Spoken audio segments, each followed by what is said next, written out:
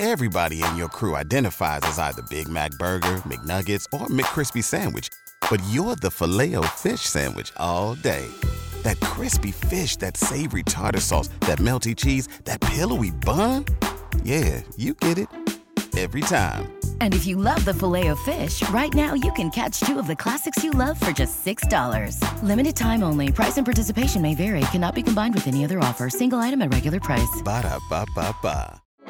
Support for this podcast comes from Frito-Lay and the 2023 Snack Bracket Championship. The Frito-Lay Snack Challenge is underway, and fans are voting on their favorite snacks to crown champion. We're talking about prime-time matchups between the best 64 snacks in the land. Will Ruffles Ridges reign supreme? Can Doritos defend their dynasty?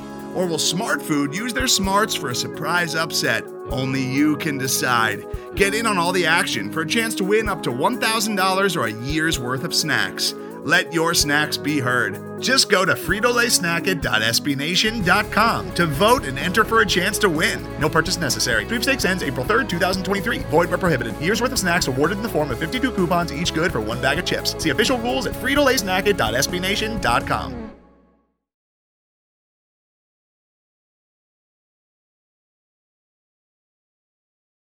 Hello, everybody, and welcome to another edition of The Only Podcast. I am your co-host, Austin Smith, joined, as always, by your other co-host, John Kirby. You can find us on Twitter at ACSmith06 and at John_Kirby.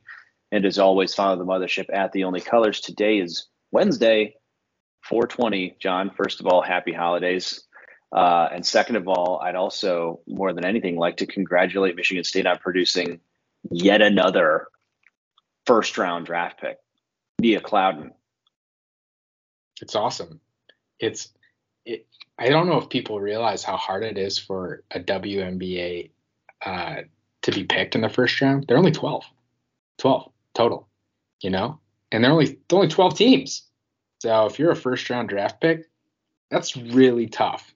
So, I mean, it's literally like less than the lottery picks in the NBA. Yeah. That's like the hardest league to get drafted in, period. Yeah. It's pretty awesome.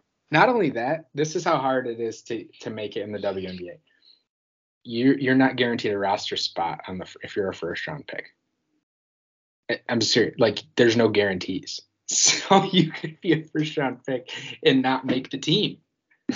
That's how that would be tough. That's tough. So congratulations to Nia, and congrats to the getting MSU first round draft picks on the board. Austin, I would say I'd like to continue the great news in the basketball realm. Yeah, please. I can't. That's what. Damn it. I was thinking you were coming out of left field. I'm like, oh, he's got something. He's kept a surprise. No. I don't. No. All right, yeah, we're going to start with basketball because we want to get the less fun conversation going first, and then finish with the fun stuff that is football. But yeah, John, let's talk basketball. Somewhat breaking news, literal minutes before we're recording this here on Tuesday. The latest addition to the portal, not coming from the football team, but coming from the basketball team. Julius Marble has entered the transfer portal and will look to play elsewhere for his remaining year of eligibility. He might actually have two due to COVID, but he's looking to continue his career elsewhere. There were rumors about this for the last 2 days or so it's not, super shocking, but it's before we talk about the big picture kind of implications, because I think this speaks to a lot of other things that we've been talking about and will continue to do so. Both of us, obviously, everybody at Michigan State should wish Julius well. I think throughout his time at MSU, you saw some moments where he was a bona fide starting center in the Big Ten. He was a really under-recruited guy. He didn't play a ton of basketball with some injuries in high school, but I thought he acquitted himself really well for the majority of his time at Michigan State. But then really down the stretch last year when MSU needed a backup center, really needed one, he just looked like he forgot how to play defense for stretches of time. And he had been such a good defender. It was a strange development down the stretch, but Julius will be able, I'm sure, to find a home somewhere and give good minutes, tough minutes. set good screens for and finish good dunks for somebody out there. So, nothing but well wishes for Julius as he looks for the next place to continue his career. So it's a bummer to lose a guy like him. Yeah. At the same time, you watched a guy like Julius and you're like, you could see a lot of the positives and you could see some of the shortcomings that weren't his fault. When you're undersized, unfortunately, he's probably an inch and a wingspan, probably 6 inches too small for the Big Ten. Yeah. Right.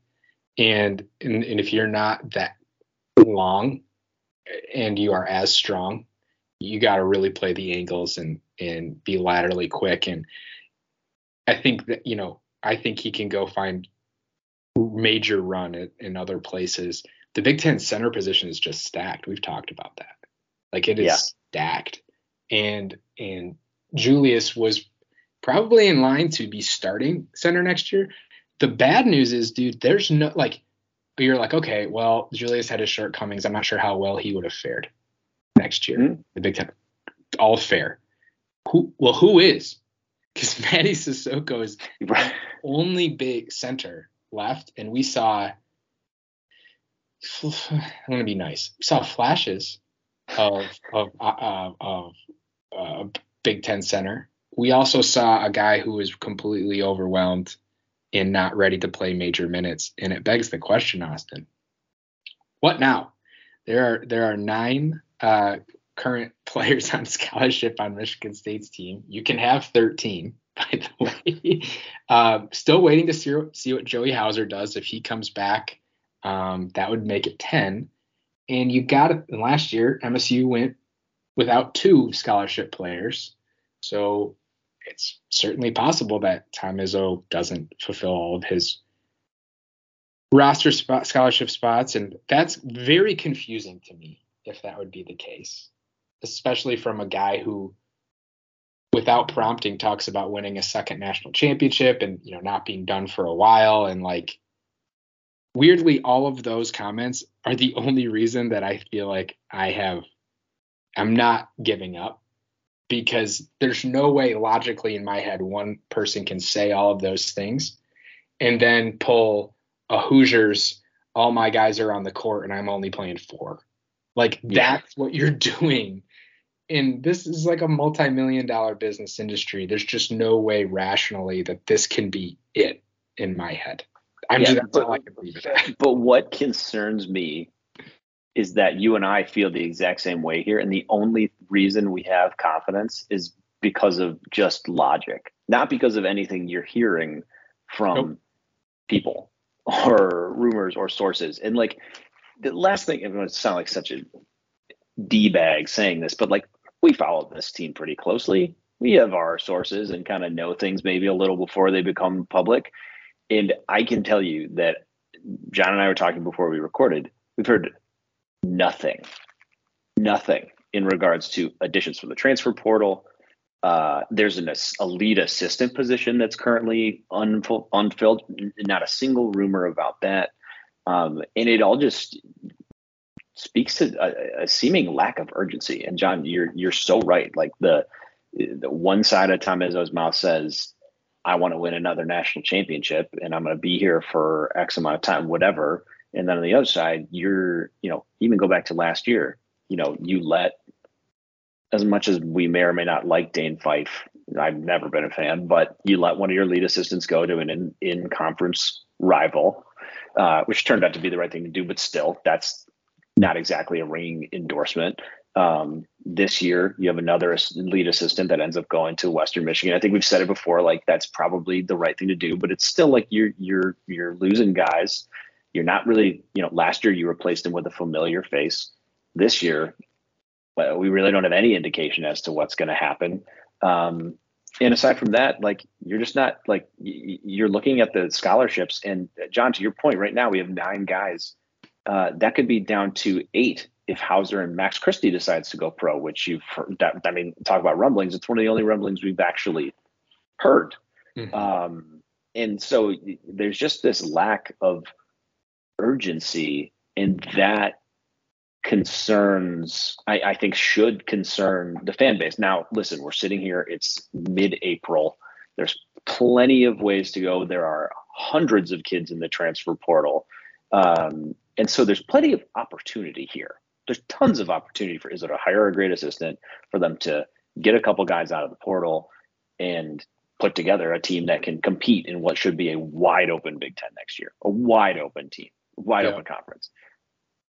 But sitting here today, either Tom Izzo's got his program under incredible lock and key, which certainly is possible, or we're not hearing things because something's up and there's a lack of urgency for a specific reason. And I think that, to me, is the actual concerning part, is like, we don't know what we don't know, but like, it's not like you're hearing rumblings of, oh, Michigan State's reached out to these 4 assistants. Michigan State has flirted with these guys in the portal. Like, yeah, there's been names tangentially attached to a couple, but like there's nothing concrete, and that's worrisome.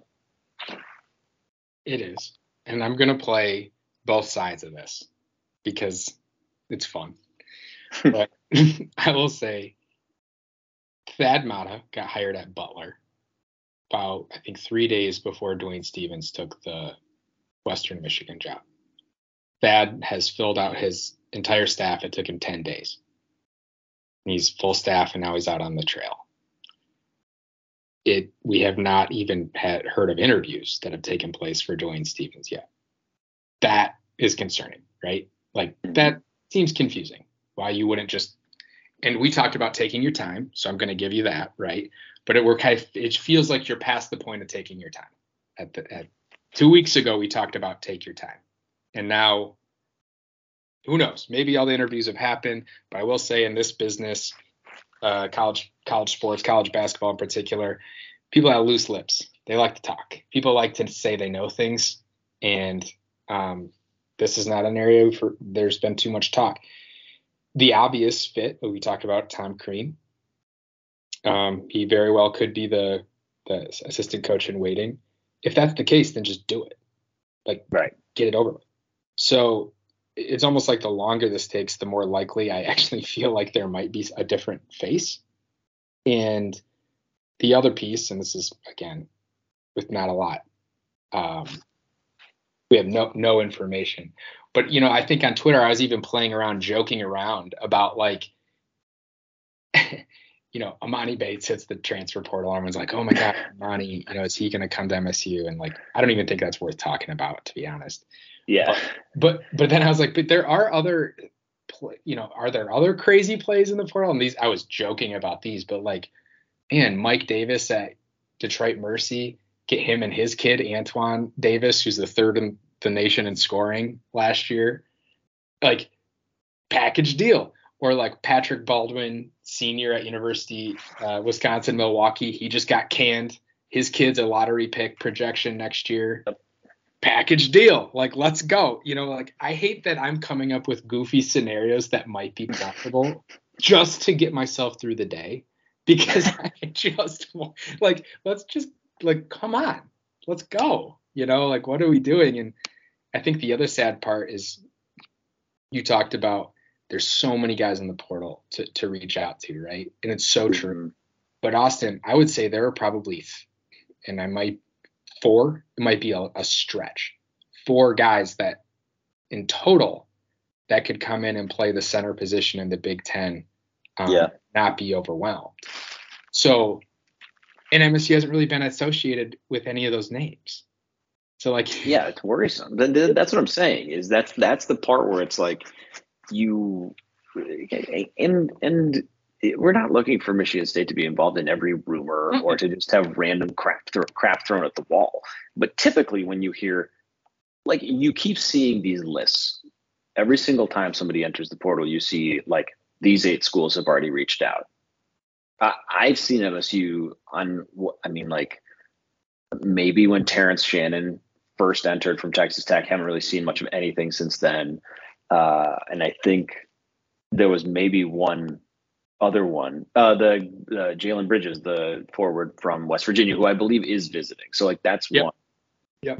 But that's it. I mean, like, okay, great. Like it would be great. It would be awesome to add him, but you need big men. Now they are intently recruiting Isaiah Booker, who's in the 2023 class. He was on campus last weekend, and along with a lot of the football players we'll talk about, and apparently it went really, really well. Which is awesome. He's but at the end of the day, if he's going to be a part of next year's team, he's going to have to reclassify. And guess what? That's if Michigan State can land him. He's got blue bloods that are. I think Duke is throwing their hat in the ring, which is always great. Thanks, guys. Cool. Very cool. You can, that's sweet of you. Wait, so I want to stop and talk about that really quick because not only, all right, here's a goof around thought. Is John Shire to Ryan Day as Coach K was to Urban Meyer? Was Coach K holding back? You have to ask the question. My column you simply wouldn't be doing your job as a journalist if you didn't ask that question. Yeah, it's infuriating. Like, I don't know. More on that. Do you know who just entered the transfer portal from Duke? Yes, Coach K's grandson. Shire's moving his ass out. I love it. Booker. Listen, you should be terrified. I respect the hell out of the move. He's like, oh, that old man's gone. Get out of here. Bye. Pack your bags. And like, who's he gonna go transfer play? Where did Brad right? Yes, Brad Swag. That's who I was trying to think. Brad Swag went to Detroit. Yes, that's right. Get Michael Savarino to Detroit. I need audio of like John Shire bringing Michael into his office and be like, "You're out." He'd be like, "I'll call my." He's like, he cuts him off. He's like, "I'll call your grandpa." He's not gonna do shit. What is he gonna do? He don't work here anymore.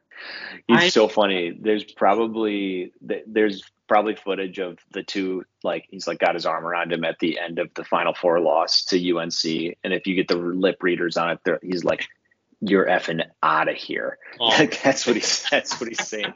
It's like, you packed your bags, right? Obviously we're kind of joking. I have no idea if this kid actually like wants to play college basketball, and who knows? Yeah. Maybe he could. Also, let's be very clear: if we were the grandson of one of the greatest college basketball coaches of all time, I would absolutely sit on the bench and and do the exact same thing this kid did. Also, I would be pissed. I'd be like, please let me stay, not on scholarship, just ring. Like, this is sick. I don't need to go play, for UNC Asheville. I want to be friends with all of these guys who are about to be millionaires in like 6 months. Yeah, that's what I'd like to do. Yeah, this is actually awesome. I don't have any interest in going, down like and playing at Bryant in front of kids. Like, no. So I have no idea what that's about. But anyway, we digress. I guess maybe we could go get that kid. Yeah, sure. Why not? Team up with Steven Izzo. Oh my God. Awesome. So, okay, here's the positive spin on all this, because we need something. You mentioned that there's no rumor of anything.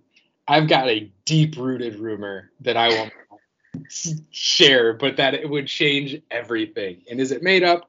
I don't care. At this point, I'm latching onto everything. But a center that no one would have expected potentially. And it's like kind of the Dumb and Dumber. It's like totally redeem yourself quote. Yeah.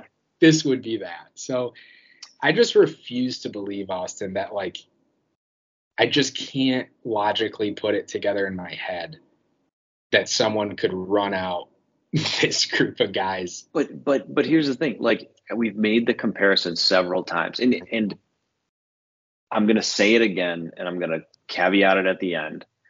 But this is giving me very intense Mark D'Antonio flashback feelings, like being rearranging the chairs on the Titanic, not prioritizing big time assistant hires, and instead just moving things around, not being as aggressive, just kind of like losing your juice as a program, quite honestly, since Cassius has been gone. And when it's just so diametrically opposed to what we're seeing in football, where it's like all juice all the time. and we're looking over at basketball and we're like, wait, weren't you guys this flag bearer for this school for the last however many years, like 50 years? But I'm getting a lot of those end of D'Antonio year vibes. Now, I will say that I think this ship is significantly, to your point with one player, significantly easier to turn around than football is. With one addition. I mean, basketball, like you said, at most is 13 players on a team that are on scholarship. Like the percentages are just there. Football, it's way, way harder. Like you can't really recover from multiple bad classes in a row. It's just like almost statistically impossible to do. Basketball, you can pull things, you can turn things around with a significant internal development, which I think we have the opportunity to see with some of these young guys on the team, but then B, nailing a transfer or two or getting a good freshman or two. Jackson Kohler comes in and he's great. Who knows what happens? Trey Holloman is the answer and can shift Tyson Walker down to the 2 and Hoggard's, whatever. Like there's all these different things that can happen.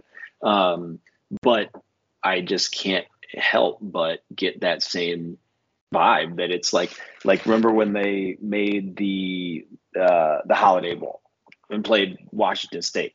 Does winning one game in the tournament and then losing to Duke as a 7 seed not feel very similar to that? Don't do that. I'm just saying. It feels that way. Hey, can we? Yeah. But it's a logic thing. It's a really logic. Bummed me out right now what you did. No. You're right. I said I would caveat that at the end. A, it's much easier to turn this around, and B, there's an entire offseason for him to do it. But I have to come back to the line of thought where it's like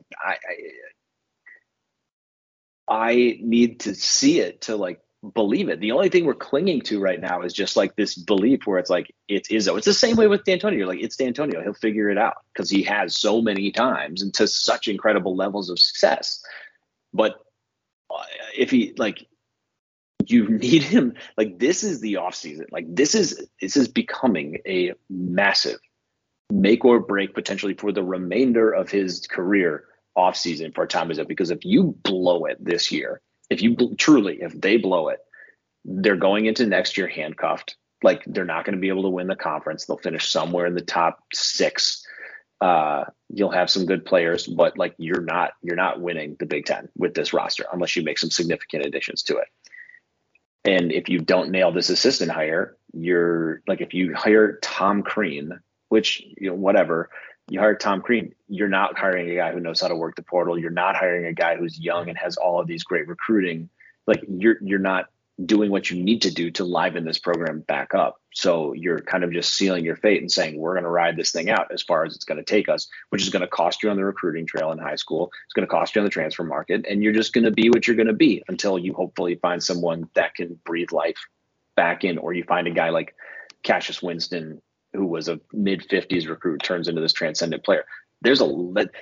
You are pinning a lot on luck if you decide to not do the things you need to do to revitalize this program. And like, this is the offseason to do it. You have the staff opening, you have the roster spots open. There are good players in the portal at several positions of need. Like you said, John, there's not a ton of them, but they are there. You got to go be aggressive. And right now, sitting here on April, what will be the 20th when this comes out, you just don't feel a lot of that urgency. So I would hope, especially given Marble leaving, that they clearly knew this was coming. This is a decision that comes from inside the program, that this is what kicks things into high gear, and that maybe we start to hear some more optimistic stuff about this team and this program coming up. Because it's not dead, but it needs some life. It needs to have something breathed into it. I'm laughing because that's what I do when I'm uncomfortable. And I'm the meme of the extreme bro that's like straight up not having a good time. Man, like that is where I'm at personally. But like you said, I'm gonna positive this and if we need to wrap it up. The Michigan State backcourt is stacked. Walker, Hogard, Christie, Akins. I'll put that up against most backcourts in the country. I'm serious. And then we don't even know if Trey Holloman can contribute, the freshman recruit. you have 4 guys that are impact players, above average, Big Ten, national players. You are a Joey Hauser comeback, a Malik Hall to the 3 with Pierre Brooks, and a solid center away from being a top 10 team. I'm serious. Yeah. I believe you. I agree. Now, 3 things have to happen there, right? Joey Hauser has to come back. You do land an impact center like that can start over Matty Sissoko and play 20 minutes a night or more. And Max Christie comes back. So like those 3 dominoes happen. Those are very big things that could all not happen. But it's within the realm of possibility that you could have anywhere from the demise of program to top 10 team. Still on the board is all I'm saying. It's true, but like you just highlighted exactly what I'm saying. Like exactly what we're saying here. Like you got to nail it, because both options here, both ends of the spectrum you just laid out, equally possible at this point. But it is Tom Izzo. Let's spin the denial wheel and land on it is Tom Izzo. So I hope so. Right. We challenge and question him. Not we, everyone, the fan base. Every year of the last 22 years, 23, about can he get them out of their February doldrums? And every year he does. You know what I mean? So yeah. So he gets the benefit of the doubt. I know it's a completely different scenario, but if you pull the rabbit out of the hat 22 straight years, you got to earn a little bit of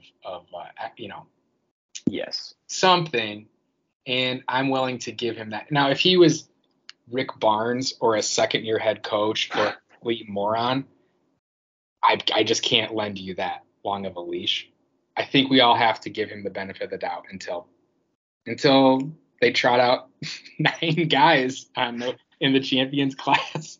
Until he hires the ghost of Judd Heathcote to be his lead assistant. And, we've got Matty Sissoko and starting at center. So until then, I'm ready to give him the benefit of the doubt.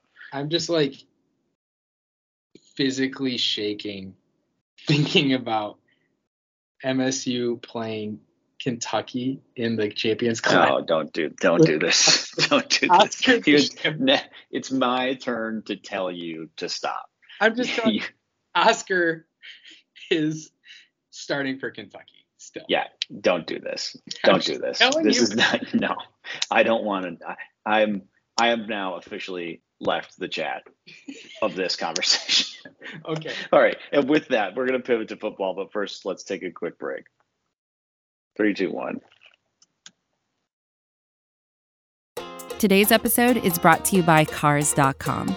With over 2 million vehicles and 50,000 more added every day, Cars.com will match you with the perfect car for you, your budget, your life, your style. And if you're ready to say goodbye to your current car, Cars.com will get you an instant offer to cash it in. Just start by entering your license plate and get matched with a local dealer who will write you the check. So whether you're looking to buy or sell, just go to Cars.com. It's magical.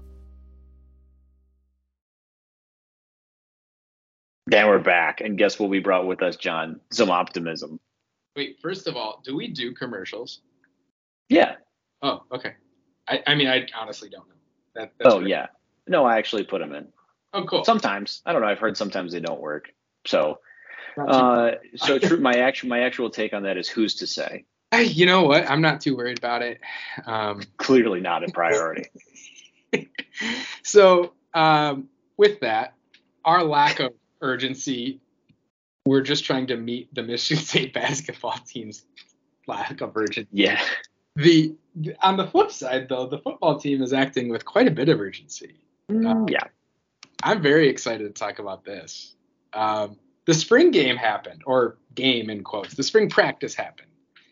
And like 30,000 people showed up, Austin. Yeah, on Easter weekend. On Easter, folks. There were 30,000 people who could not stand their families and that I respect. And absolutely. Hey, listen, we get it. Been there. Good on you. Actually, I'm not sure what I expected. I was like, I knew the weekend was going to be pretty important from a recruiting standpoint, as it always is. But let's back up. What Michigan State did from a recruiting standpoint, oh man, unprecedented for Michigan State. One, for the number of highly rated recruits that were on campus. MSU's never done that. They had no. What was the final count? I think 18 4 or 5 stars. Yeah, I mean there were 3 2023 5-stars, and 1, 2, 3, 4, 5, 6, 7, 8, 9 2023 4-stars, at least that I've got on the count that I'm looking at. That includes 3 of the commits, right? But it also includes, like I said, 3 5-stars. These kids are all defensive lineman David Hicks, offensive tackle Francis Mauagoa, and running back Reuben Owens. All dudes with insane offer lists, all dudes that could play at any school in the country that they want, all guys that had very positive things to say about Michigan State after the fact. And like this, what's important to remember about a lot of these guys is these were unofficial visits that they were on, which means you have to pay your own way. Hicks is from Texas, Mauagoa is from Florida, Owens is from Texas. These other recruits are we got other Florida recruits. We've got DePape is from Iowa, the current commit. We've got kids in the 2023 class coming from Arizona, North Carolina, Tennessee. Dude, I mean, it's like they're California. Even in 2025, we had some kids coming. Like it's a place to be. I mean, but it's actually happening. It was an event. Before we talk about that, let's just this was what you see from big boy. Two things.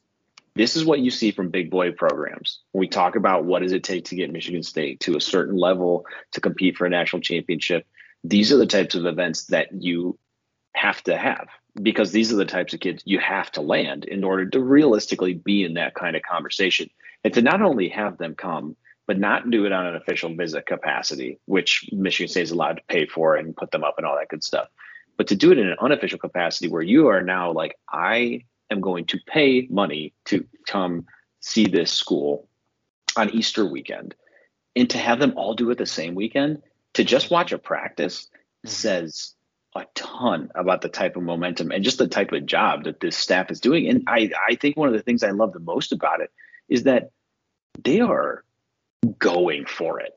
But I think one thing that may have held Michigan State back in the past was just kind of the listen. It's never had until recently like all the same resources as some of these big schools. But I think a lot of the times, past MSU coaches really put, except for Nick Saban, honestly, going all the way back to him, Mark D'Antonio included here for the most part, like to kind of be like, all right, this is the type of guy we want. Here's who we know we can get. Let's go get the best guys that fit into this bucket. And that bucket doesn't always extend into the top 150 kids in the country.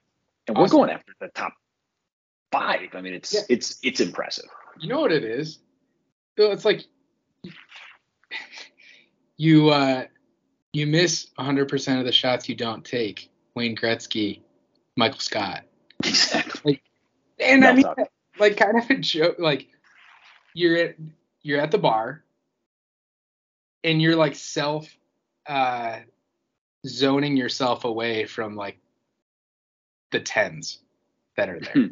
You're just like, why would I spend any part of this night doing something that's unattainable? I'm going to just go with what I know.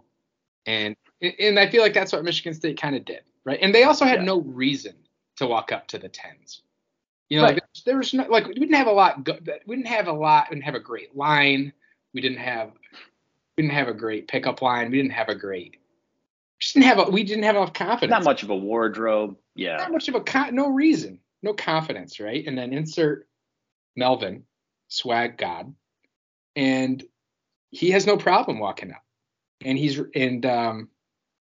I don't know, like and then there's momentum in that. And I'm kind of making this analogy as kind of a joke, but at the same time, like you date one very good looking person, other very good looking people see that and they're like, that person must be awesome. Yeah. Right? Like, and you're not.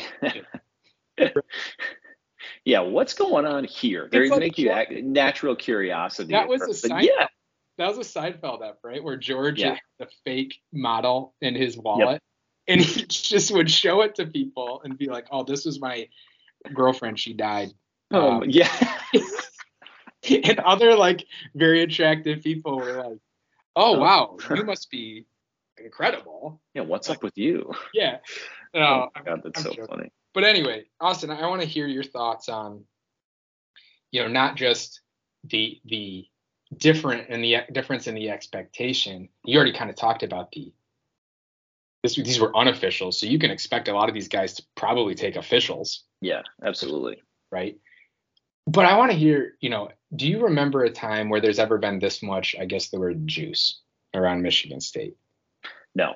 I mean, I would say that the only thing, and this is as somebody who was too young to experience the Saban years where they were landing Duckett and Rogers and Smoker, all of whom were top 5, or not 5, but like the high 4 to 5-star recruits. Those were legitimately big guys to get. But in terms of just national interest from a recruiting standpoint, no, not since 2016. And unfortunately, that class has an extremely bad reputation for deserved reasons. But that was the last time I remember MSU even coming close to being able to flex these muscles. And quite honestly, that's even a bit of a stretch.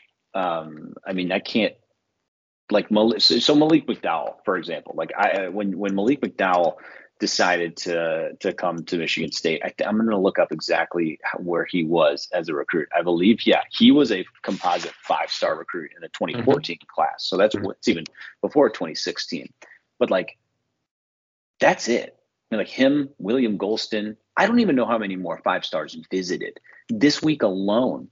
3 5-stars visited from just this class, and it's not just that they're visiting, but these are dudes from premium positions. We're talking about the number 1 offensive tackle, talking about a top 2 or 3 defensive lineman, the number 1 running back. And it's just amazing. And it's not just those 5-stars, but it's the depth of guys that are here that are interested. I mean, you look down the top 100 and 150, you've got the tight end Jelani Thurman from Georgia.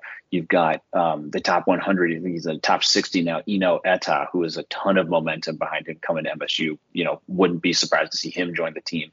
You've got linebacker from IMG Academy, Jordan Hall, who's in the top 250. Jalen Thompson, the kid from Michigan, one of the only highly rated Michigan kids. The defensive end is in attendance. And the one that stands out to me, though, that's why I think this really shows like the level of like, oh, wow, they're going for it, is the defensive back, Elliot Washington. Kid's from Florida. He's currently committed to none other than Alabama. This is an Alabama recruit. He took an unofficial visit to Michigan State and apparently loved it. I don't know anything more than anybody else, as much as I might like to pretend to, but we're talking about a top 130 kid in the country that is a defensive back commit to Alabama. First of all, a little surprised they took a kid rated that low. Seems like Alabama might be losing a step. But the fact that he's even interested enough to come to Michigan State and take a visit, let alone hear really positive things about his impressions, says incredible amounts. So no, there's never been this much juice. And it's really interesting because I was reading an article, I can't remember who wrote it, might have been Andy Staples, that was saying that essentially the class after your first full season, like for a head coach, the class after their first full season is essentially indicative, like historically, of the types of classes you'll be able to build across, rating wise, across the duration of your coaching career at specific stops. You have to skew things a little bit for Mel because his first class was, he was signed after signing day. I mean, he literally was hired after signing day his first year. And then last year with the pandemic is not really fair. You weren't able to have on-campus recruits, all that stuff. So this class really fits into that description.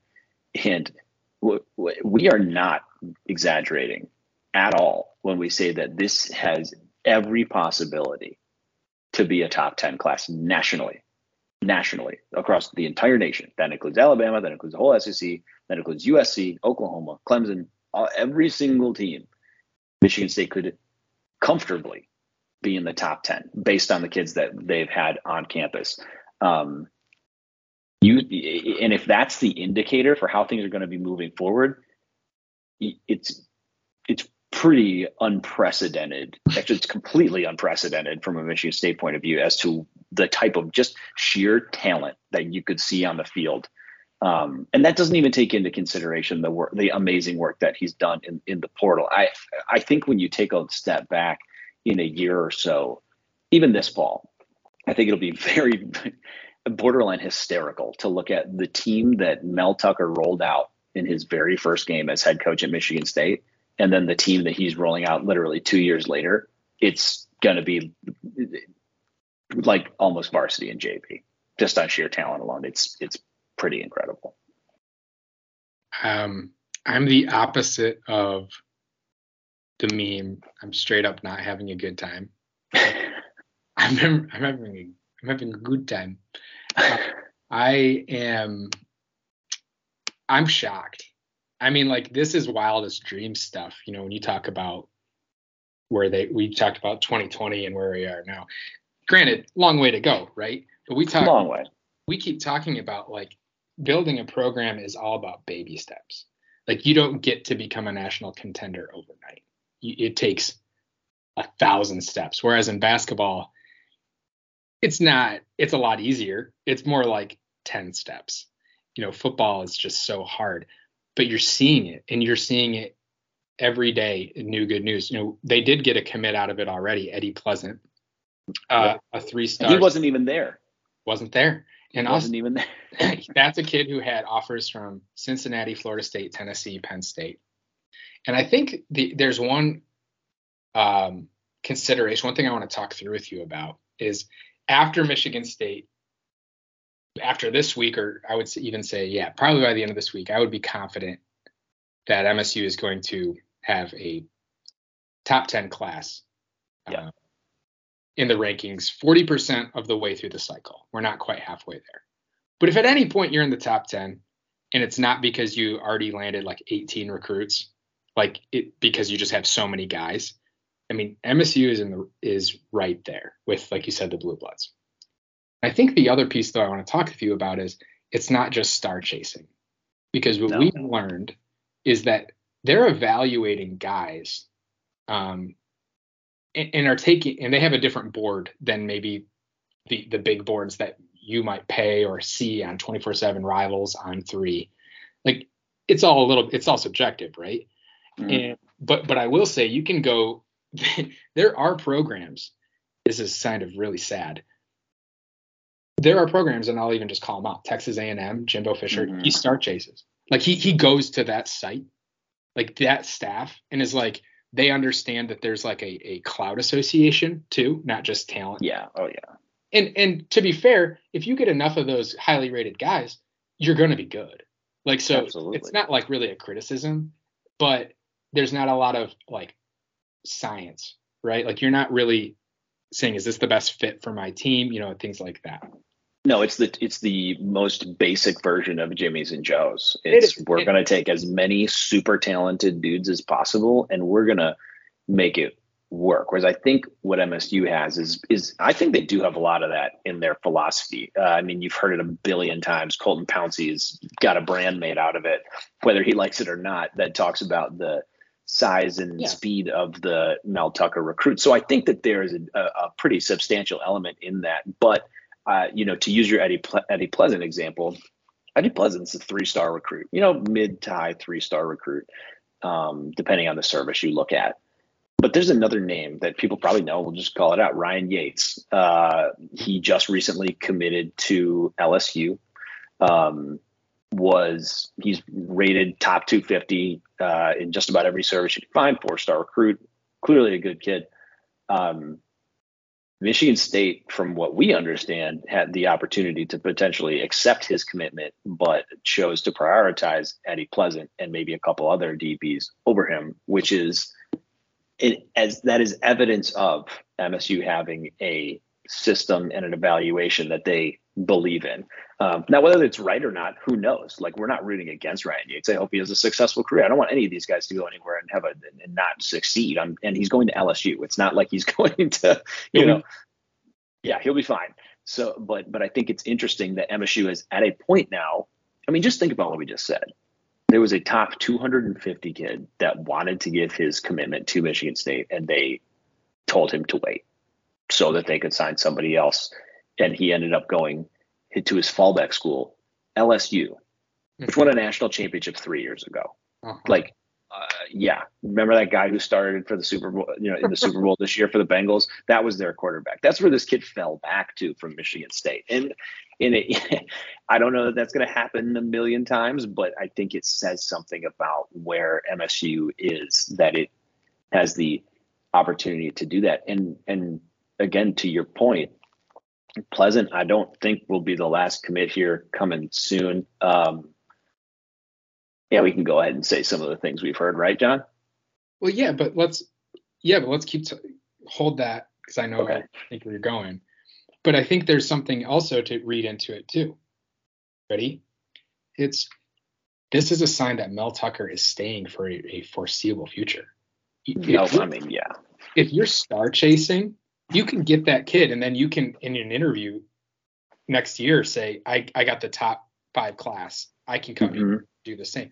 He's taking guys lower rated because he sees them as being better long-term players. And that means he's going to be here long-term, right? Like, that's a takeaway that I have. I mean, that's such a good point. And to tie it back, like, this was a critical offseason and still is an extremely critical offseason for Michigan State in football, the same way is in basketball. I think what you've seen them do from a football perspective is take this opportunity and absolutely sprint with it as a university and as a program. Mel Tucker was getting connected with LSU, school we just talked about. Tucker was getting connected with other opportunities that might come open. And guess what Michigan State did? They ponied up, they paid the money, they made a commitment. To your point, John, this isn't the first sign to me that he's sticking around. I think hopefully the $95 million guaranteed is is enough to keep him. But he's like, the university is like, listen, we're gonna play in the big boy sandbox. We're gonna pay him like a big boy. We're gonna let him make this his, and let him hire the guys he needs to hire. They lost a couple assistants, but then they went and hired Marco Coleman, tremendous hire from Georgia Tech. They hired Brandon Jordan, who we've heard about ad nauseum. They hired Ephraim Reed back. Mel Tucker has gotten more involved with the defensive backs. I mean, I know I'm missing something there too, but like, they have done such a good job of capitalizing on everything from a staffing perspective. And then from a recruiting perspective, I mean, you don't listen, as is currently constituted, Michigan State doesn't roll out of bed and win 11 games every year. So this is not something that's going to, hopefully that happens someday, maybe, who knows, but you had to capitalize on this momentum. You had to make this work for you. And they are doing that to a level heretofore unseen and unprecedented at Michigan State. And they haven't slowed down. They haven't slowed down at all. And what you're seeing out of this program that I think we'd like to see out of the basketball program, just to close the loop, is just that urgency that we want to go get this thing now. We want to take this by the neck and run with it. So I am so excited to see that. And like I said, there's recruits that are coming here soon. We'll tease it out. A couple guys on the defensive line that crystal balls have gone in for recently. You can do your own homework that you'll be able to figure out. 4-star defensive linemen that, who knows, they might be Spartans soon. We're not really sure, but names you'll be very familiar with. But it's not just those guys, but I'm excited to see how this all translates to actually on the field improvement. And I love how just some of the things you saw in spring practice, they're being really innovative with the way that they're utilizing some particular players, because they realize that last year is not the end all be all of this program. And there's ways to fix what they did, what was done poorly. Yeah. I mean, as I hear us talking about this, like, I'm like, are we overreacting? Are we like, glass half, are we like rosy eye being propaganda fluffy? And I just stopped and I was like, no, dude, we just spent 30 minutes lambasting the fifth successful basketball program in the country. Like, so no, I think this is legit. And if we're excited, I would like to say that we're level-headed enough to not, run with things unless there's reason to be excited. It's very real, guys. Like, this is real. It's happening, and it's not going to be. I guess the only expectations I want to temper for anyone is that the momentum you're seeing now may not translate directly into this season. Like everything's just take one more year, in football.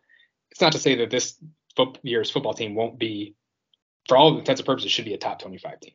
Like, yeah, that you should expect that. You should expect this team to have an over-under from Vegas on wins of about 8. Like, but beyond that is the next are the big things ahead, I think. And we talked about what has to happen for this program to continue to get momentum. You touched on it already. I thought it was interesting is they had to use the 11 wins and parlay it into a top 15 class. That's what we discussed offline, like all year. It was like, okay, you got to land a top 15 class. You have to, because if you don't, you already mentioned the article that pretty clearly laid out how you will recruit moving forward. And you have to, I think the other half of that is, I think we both agree you have to win 8 wins this year, minimum. Yeah, I think that is an absolute must because when I think of, we'll go back to the example that we always use, which is Iowa. Like, if you look at Iowa, they recruit somewhere in the 30s and 40s every single year. And that leads to being good when you have a group of upperclassmen that are good. When your best classes come up, those are your best players at your best positions. That's when you win 10 games.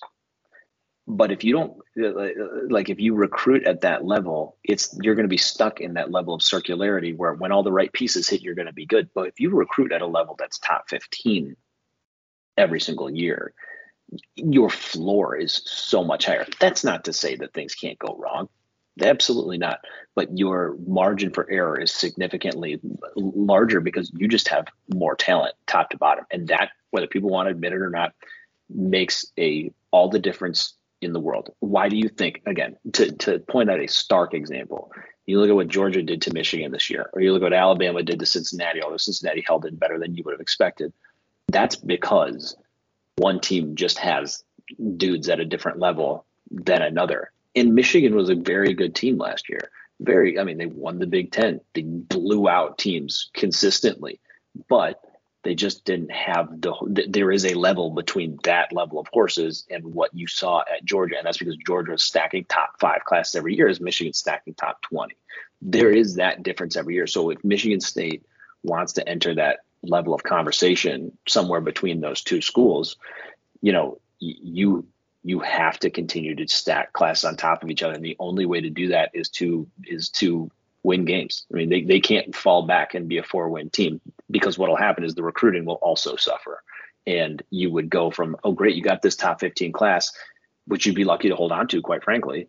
But then you'd plummet back down because wins breed optimism. These kids if you were going to recruit this level of kid, they want to go somewhere and they want to win. They want to have everything else, but they want to win too, because they know that they could go to Clemson, they could go to Bama, they could go to Georgia, Florida, wherever, and win, compete for national championships. And the only way to prove that you can be in that caliber is to just go out and do it. So I would say that I would expect, maybe a slight step back this year, but I'm probably drinking the Kool-Aid a little too much, maybe, because I don't think that the schedule's harder, but like, you lose Kenneth Walker, which is obviously huge, but this team got a lot better in the front 7 on defense, and offensively they've added, you're replacing offensive linemen, but I think you could be looking at a bit of addition by subtraction. I also think that there's still a lot of room to move around in the portal and some really, really, really good players available there. So I don't think you're looking at right now what the final product would look like. So it's exciting. Well, let's talk about the spring practice itself, because there were a few things that happened that we think are of note.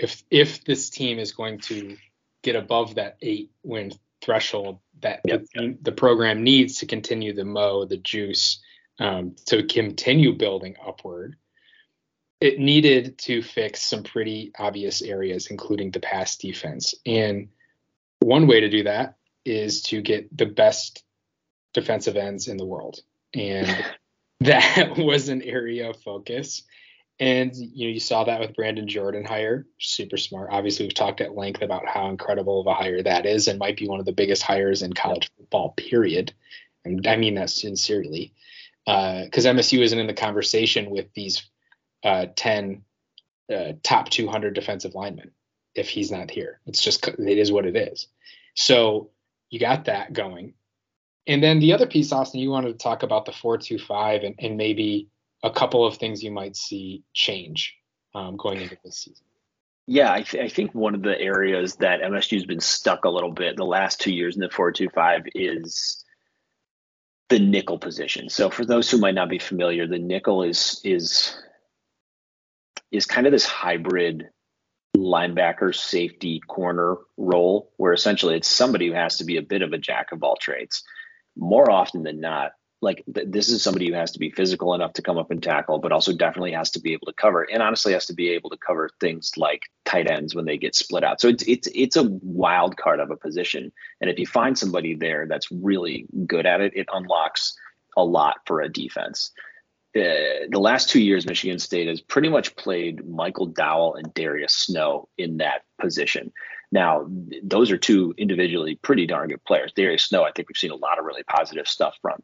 The issue is that a lot, like we said, more often than not, that position is covering a running back or it's covering a wide receiver, like a slot wide receiver. And that requires a lot from coverage, a lot of coverage ability. So Snow, I think, you've seen it this spring. They've moved him down pretty much full-time to linebacker from that nickel position.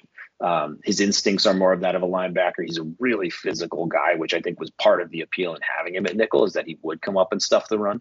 But you saw it so frequently that when he was in there, teams would just work on those little quick hitters, go up the seam, dump things off to the running back, and really move the ball kind of at will on this defense. So what you've seen is him shift down into linebacker.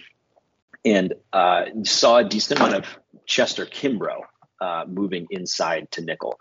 So this nickel position is really kind of skewing back more towards a true cover corner role. Now, there's definitely going to be opportunities for other teams to expose that, like I said, by splitting tight ends out there. But, in order for an offense, every time the offense gets to make a sub and you see them go into packages with tight ends, the defense then also gets to sub. Like, that's important to remember. And now that Michigan State has it, and it just maybe is using Snow more as a chess piece to be split out at nickel, maybe in different sub packages, as opposed to on, standard downs where he's covering wide receivers, I think that could end up unlocking a lot. And really, this is all sort of made possible by the emergence of Charles Brantley last year and the addition of Amir Speed at cornerback, the transfer from Georgia. You have to remember these are spring clippings, and you have to be, take everything with a little grain of salt. But I have read nothing and heard nothing outside of extremely positive things to be said about what Amir Speed brings to this defense. He's a legit 6'3". Pair him with Ronald Williams, who's a legit 6'2", and you have two huge corners. Big physical dudes. He comes from a Georgia defense that's as good as any we've seen in recent history. Last year is going to have 12 kids get drafted, and was a starter for that defense until he lost his job to a unanimous 5-star in Keely Ringo, who will be a top 25 pick in a year or so's time. So made the game sealing pick 6 in the national championship. So, hey, that's okay. That's all right. But by having two corners you feel really good about, it gives you the ability to get Kimbrough honestly out of that outside coverage, which you saw him kind of routinely just he's not the biggest dude. So you saw him get kind of outsized there in that position. So moving him inside, covering smaller, shiftier receivers could really be a win for everybody. And then, like I said, having Snow, shift down to linebacker and be used more as a chess piece could ultimately unlock something in this defense from a coverage perspective that we haven't seen so far. And then on top of all of that, I think the pass rush, like you said, the defensive ends are big, but I thought some really interesting things we saw in the spring game. We saw a lot of Aaron Brule and Jacoby Windman kind of down, not in traditional linebacker positions, but sort of in like a predator look where you had two down linemen in Derek Harmon and Jeff Petrowski, and then Windman and Brule coming off the edge behind them.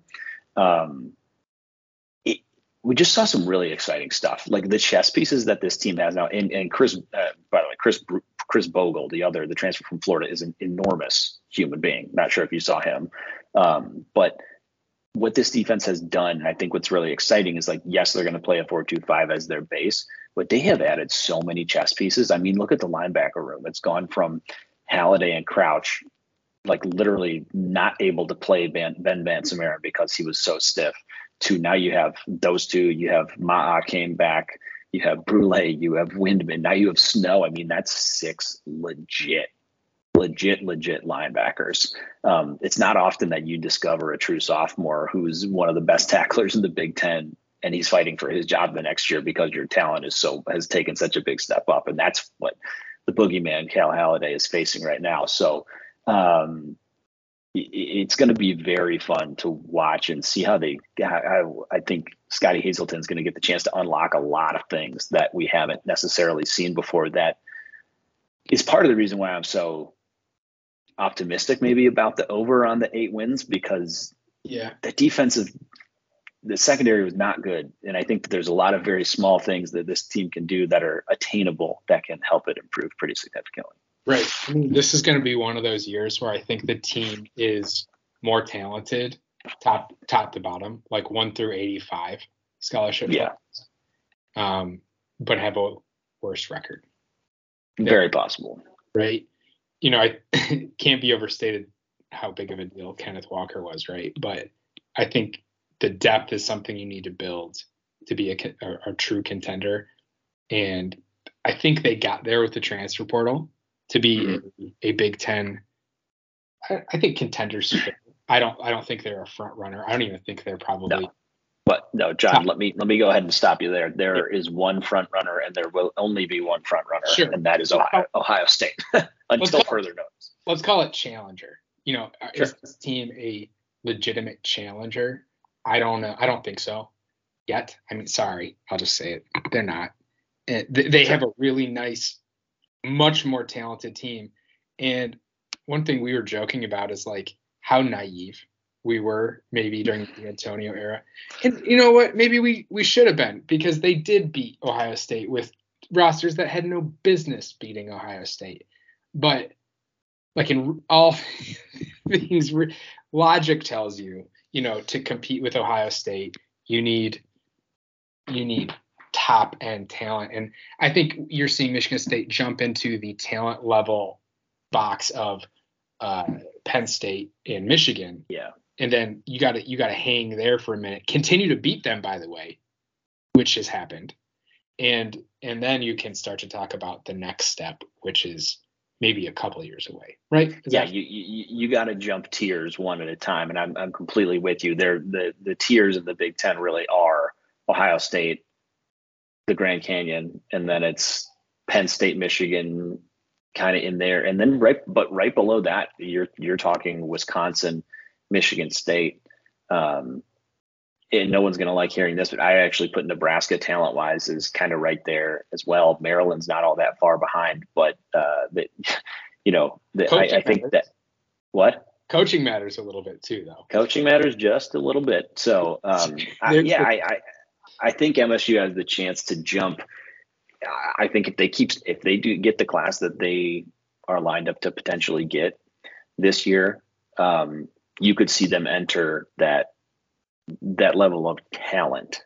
They could beat both of those teams. I mean, they beat Penn State and Michigan, last year. I mean, they could easily do it again this year. Just because they're more talented doesn't mean you don't beat them. But in order to consistently be at that same level, you just need the Jimmies and Joes. And Michigan State's finally in a position where they have utilized both the transfer portal and just regular recruiting so efficiently that they've managed to go from 2-5 to like 11-2 and on the cusp of being legitimately in the discussion for the main challenger to Ohio State in a very short period of time. And that is, I just don't think even he gets paid enough to be recognized, but like, I'm not sure that Mel Tucker nationally is getting the attention that he probably deserves for the job he's done thus far. Well, and people are just going to look at wins and losses too. So I think very true. The surprise for people will not be next year, because everyone will see MSU win, hopefully, eight games or more, and kind of be like, okay, Mel, did they overpay Mel? Right. Wait until the 2023 season, and then the 2024 season. We had, what's funny is, God, when they hired Mel, we were like, okay, how far away is this program from winning a national championship? And right. it was miles away.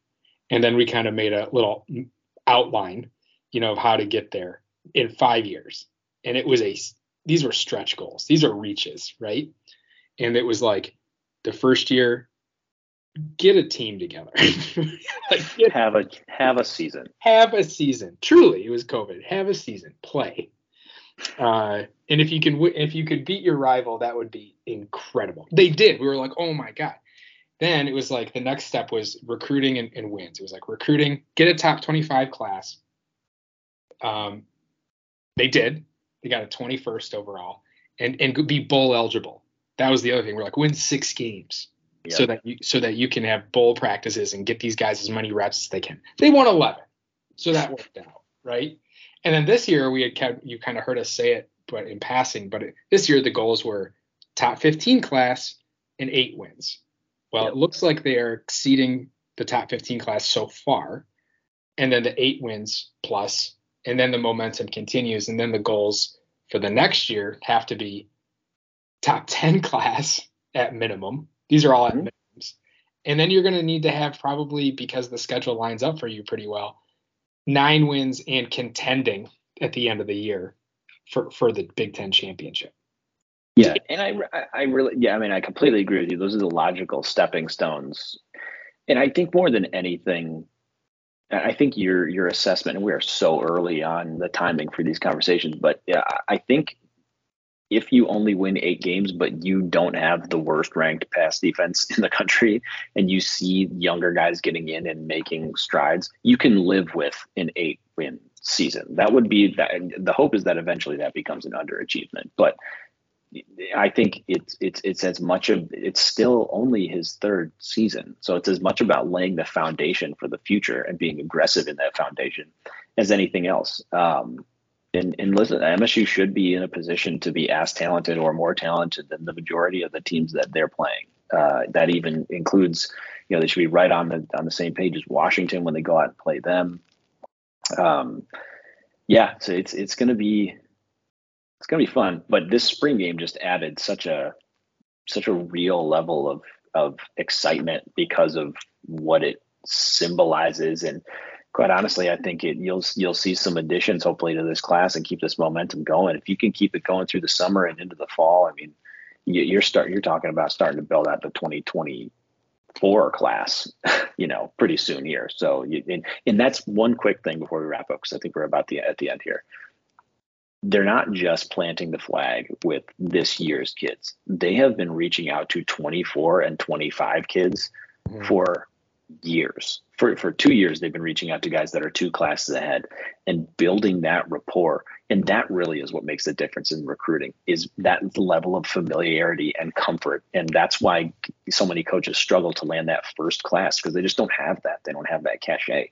Now, through the hires that Mel Tucker has made, like Thomas Wilcher, through just like Marco Coleman down in Georgia. I mean, the steps that they're taking to create these inroads that are now well traveled and well established.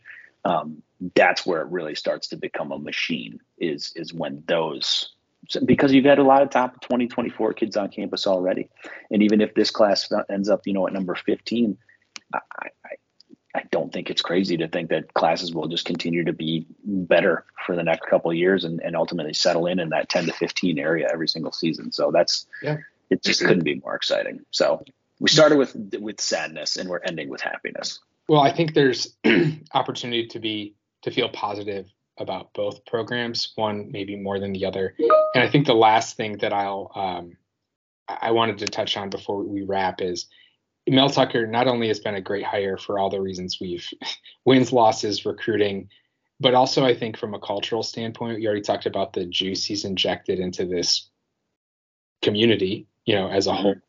And I think there's another piece that is, I don't want it to be overlooked, is that culture includes doing things seemingly not just the right way, but that make you proud.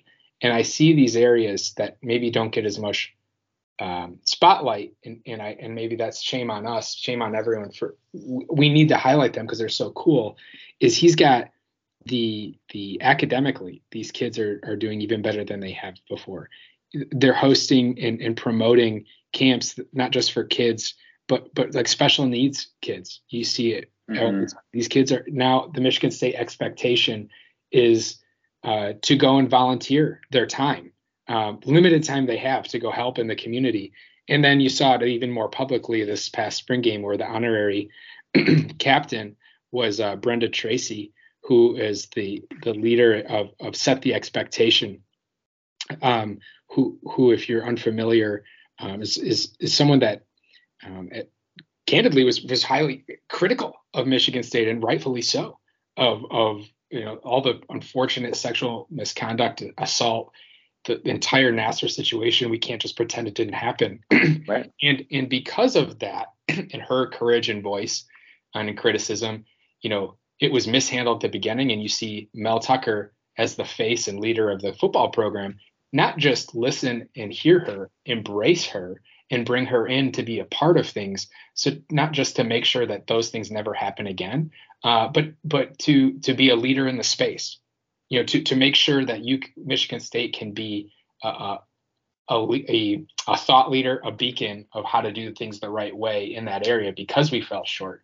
And I was just really proud that he made her a captain, and she's fully embraced it.